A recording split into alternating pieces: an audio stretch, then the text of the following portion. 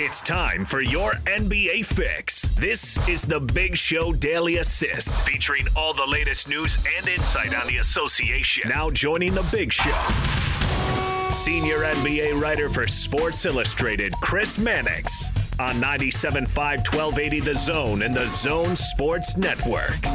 Daily Assist brought to you by Lee's Heating and Air. Check them out online, leesheatac.com. Out to the T-Mobile special guest line we go. T-Mobile and Sprint are coming together to build the best wireless company around. Visit T-Mobile.com for online services and local store availability. From Sports Illustrated, he's our friend Chris Mannix. Hi, Chris. What's going on, guys? Hey, we were just laughing before you jumped on that last week. It kind of sank in that you're actually in the bubble in Orlando, because it seemed like as soon as you hung up the phone with us, you were standing next to Rudy Gobert in a media availability. It was kind of like, Chris really is down there. Yeah, one of the enormous benefits of being here is that you just really walk a few feet and can go to a different practice. And I mean, ordinarily, you want to go see a team. For me, anyway, you hop a plane or you wait for them to come through, for me, Boston, to get some at a shoot-around. Now you can go to daily practice, daily shoot-around, to games. And I try to hit no fewer than 4, sometimes as many as 6 practices every single day, and then go to one of the later primetime games at night. I'll be at the Sixers versus the Spurs a little later today. So it's a really unique opportunity to be around a lot of different teams and do a lot of different things. Does it make up for the confinement in the bubble? Yeah, because it's not really confinement. I mean, you're allowed to, you walk around. It's hot out there. That's probably the worst of it. But, it's hard to look at this as any kind of confinement. I mean, except for, the same hotel room, which gets dirtier by the day. That's probably the worst of it. But overall, it's pretty solid amenities. I mean, I just ordered room service. It's not that, life is not that difficult here inside the bubble. Chris, have you noticed any trends with the basketball you've been watching on the floor? We had talked a lot beforehand about the three-point shooting and whether that would be a little slow to come along. Have you noticed, kind of teams struggling with certain things? Well, the shooting's better than I thought it was going to be. And I don't have the overall numbers quite yet, but, the games I've seen with the eyeball test have been pretty good. I mean, even the Rockets were 21 of 61 last night. That's still a solid number, even though it's below a number they want to shoot. But the Clippers have been really good, despite the fact that they've had so many guys, coming in and out. So the three-point shooting has been pretty solid. I think the defense is what is just awful, by and large. I mean, some of these numbers teams are putting up are eye-popping. I mean, I was watching, again, Rockets-Bucks last night, and Milwaukee's one of the best, if not the best defensive team in basketball. And of those 63 pointers they gave up, like 50 of them were wide open. So, there are a lot of things teams have to clean up defensively, and some of that's conditioning. I mean, guys are clearly not in shape at this point, at least not in shape enough to go extended minutes and be in the kind of shape they were in before the pandemic hit. But that will hopefully come around as time goes by. But it's certainly something worth watching. Will these teams, get better defensively? And top level teams like Milwaukee, LA, go down the list. I mean, some teams win by their defense. If it's not there, that's certainly a difference maker. I watched that Rockets-Bucks game as well. Did that thing mean anything to you?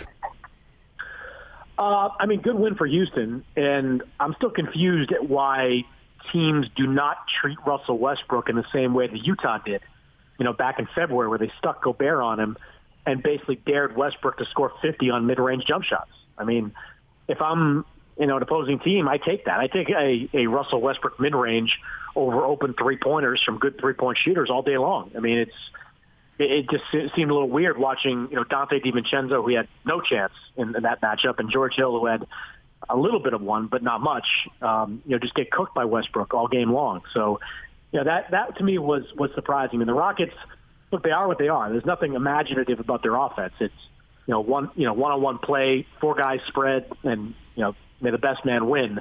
The team's going to have to start to get a little creative like the Jazz did with Gobert to challenge the Rockets.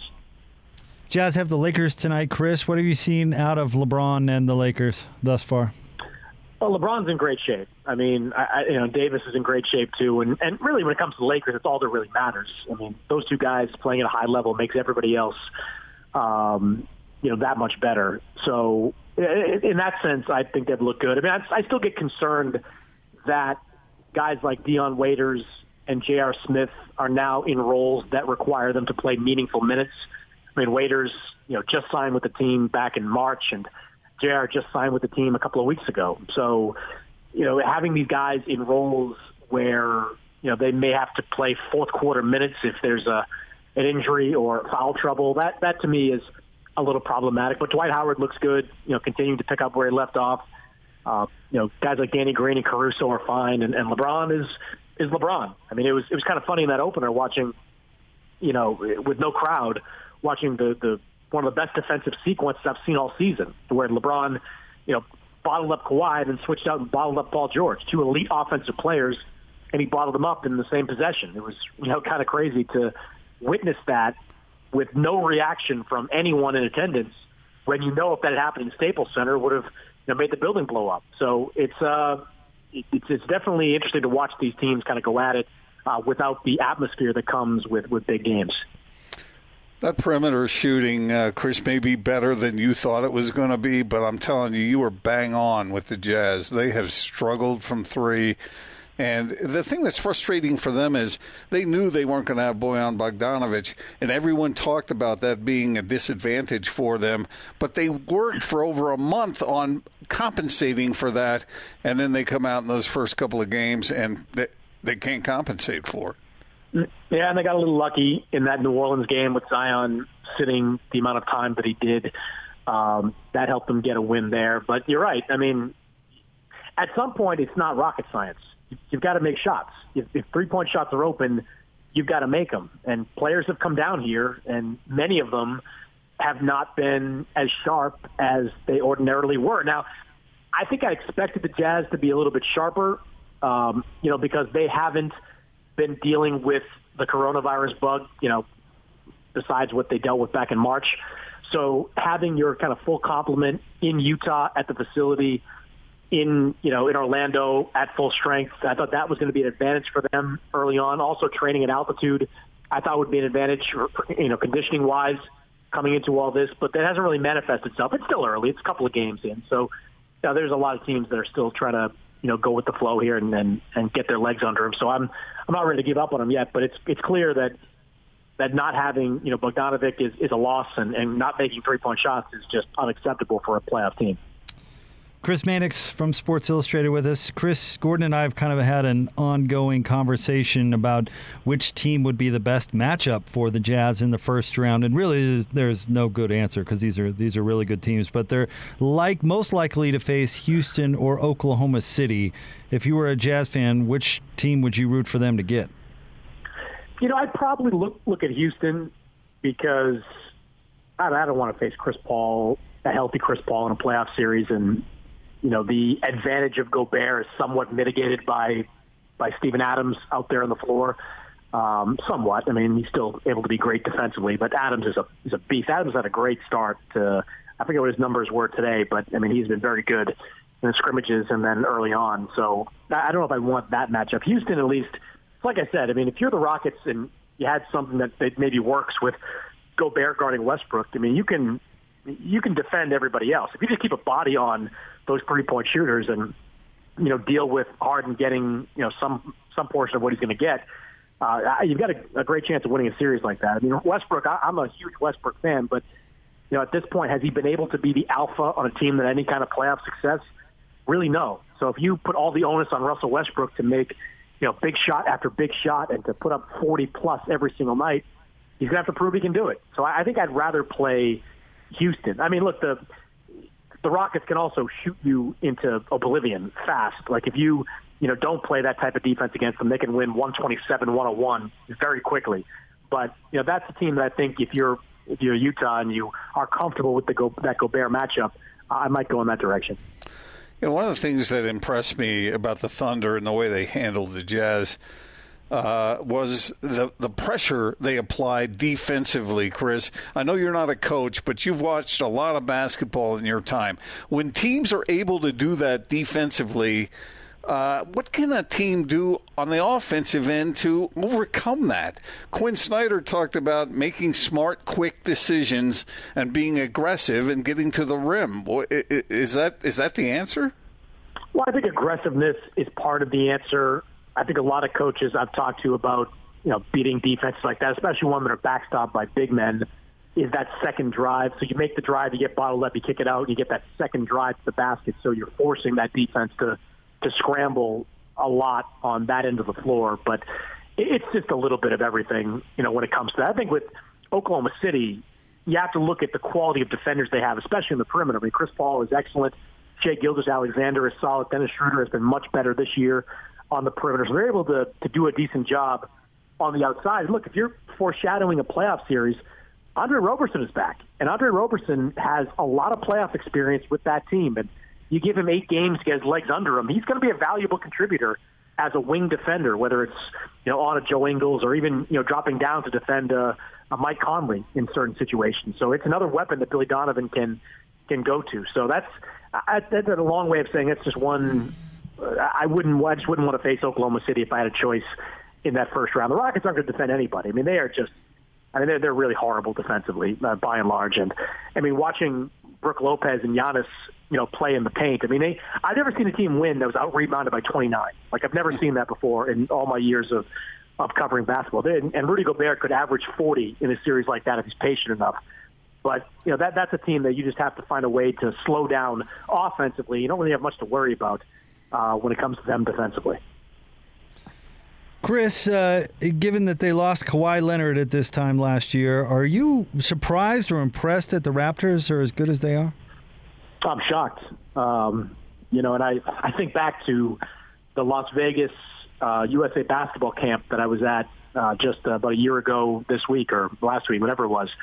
And I remember sitting down with Kyle Lowry, and I wrote something, where Lowry said, we're not going to cry over Kawhi, we're going to pick up where he left off. We're going to go out and try to win a championship. And I wrote something up, and Kyle actually DM'd me on social media and was like, you kind of made it sound like I'm saying we're the favorite. I know we're not the favorite. It's, I'm just saying, like, we're not going to whine about it. So, that just resonated with me now because I can't imagine Kyle, a player that believes in himself as much as anybody in the league, would, fast forward a year and look at the Raptors as being, at worst, kind of a co-favorite in this mix. I mean, there's a lot to wonder about this team when it comes to Siakam, his ability to be the alpha in the playoffs. But, watching Fred VanVleet today just go nuts, that's not an aberration. Fred VanVleet's really good. So, these guys are showing that playoff experience matters, and they're going to be comfortable in this moment. I think what else matters for them is that they've been in Florida since, the middle of June. So they've had time together. They're on the same page. They're probably in better condition than most of these teams. I mean, the Eastern Conference playoffs, they're going to be wild. In Milwaukee, they had a long – I was outside their meeting room earlier today. They had a long team meeting today. And one thing they're going to have to do is shore up that defense and defend three-point shooters better, because if they're as bad defensively as they were in that game against Houston, they're vulnerable to several teams in the Eastern Conference, including Toronto. As far as the atmosphere goes down there, Chris, have you noticed any difference between the venues? Is there a better feel one place or the other? What do you think? No, they're identical, both in aesthetics and how they feel. I mean, the NBA is tinkering with certain things. I mean, virtual fans is just weird, mostly because I don't think anybody knows how to do it. And these games start and continue with like a third of the seats empty, and that's pretty strange to me, seeing virtual seats empty. And I also think that if people are listening and they go on these virtual seats, to remember that we can see you at all times. So if you pick your nose or do something else, it's spotted very, very public way. But they're tinkering with different stuff. I mean, I don't know if the Jazz do it. I haven't been to one of their games in person, but the Lakers, the Celtics, they have pre-recorded introductions in their own play-by-play guy. They try to make it as home a feel as they can for the unofficial home team. So things change, a little bit here and there, but every venue is almost identical. I'm going to the Visa Center to see, the Spurs and the Sixers, and it's the same as the arena. It's the same as the HP Pavilion. They're all, virtually identical on the floor. And as far as the social justice stuff goes, what has been your impression in that regard? I think it's great that so many guys, either begin, end, or make their entire interviews about the things they care about. For the most part, it's the killing of Breonna Taylor that they're very vocal and passionate about. I like that coaches are involved in all this with what they wear and what they say, whether it's Greg Popovich or Rick Carlisle, who begin their press events. And Rick does it every time with some kind of significant moment in Black history. So there's just a constant feel about this movement that keeps it at the forefront at all times. And players wearing the things they wear in the back of their jerseys, coaches wearing T-shirts, the buttons they wear during games. It's all great. I mean, I think it's only going to continue and magnify as we get into the postseason when there are even more eyeballs on them. I am curious about the anthem stuff. I don't think players know if they're going to do it the duration of this season and playoffs, or if it's just going to be during these 8 seeding games. But whatever they're doing, it's working. It's staying at the forefront, and it's keeping a very important issue front and center for people to hear about. Kind of on that note, Chris, and you cover the Boston Celtics closely, kind of why I'm asking you this. Has Gordon Hayward said anything or has he had any comment on this? And I ask because when he was with the Jazz and the initial Ferguson happened in the Colin Kaepernick situation, the Jazz got together as a team and said they were going to link arms for the national anthem. And Gordon Hayward did that, but he also put his hand over his heart because it was something that was really important to him. So I was curious if you've talked to him or if he's made any statements about what kind of the NBA and the teams are doing.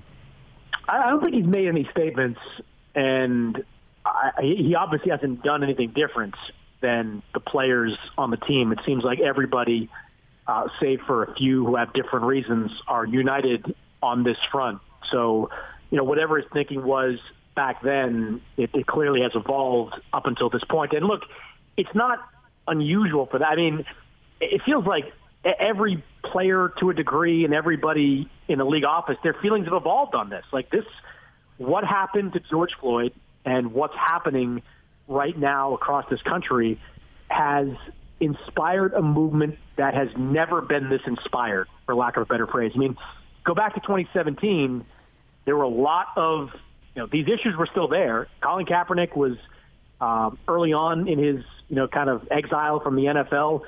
And the NBA, even then, made it clear, and I wrote about this at the time, that if players kneeled during the national anthem, that there would probably be some kind of punishment. Now, no players did that season, but the NBA was not going to be as tolerant of it as they are right now. I mean, this is, how long will it last? I don't know, but I think whether it's Gordon Hayward or Adam Silver or any number of players that felt one way 3 or 4 years ago, that I think a lot of them feel differently now. That's how much different this current movement is to anything that happened in the past.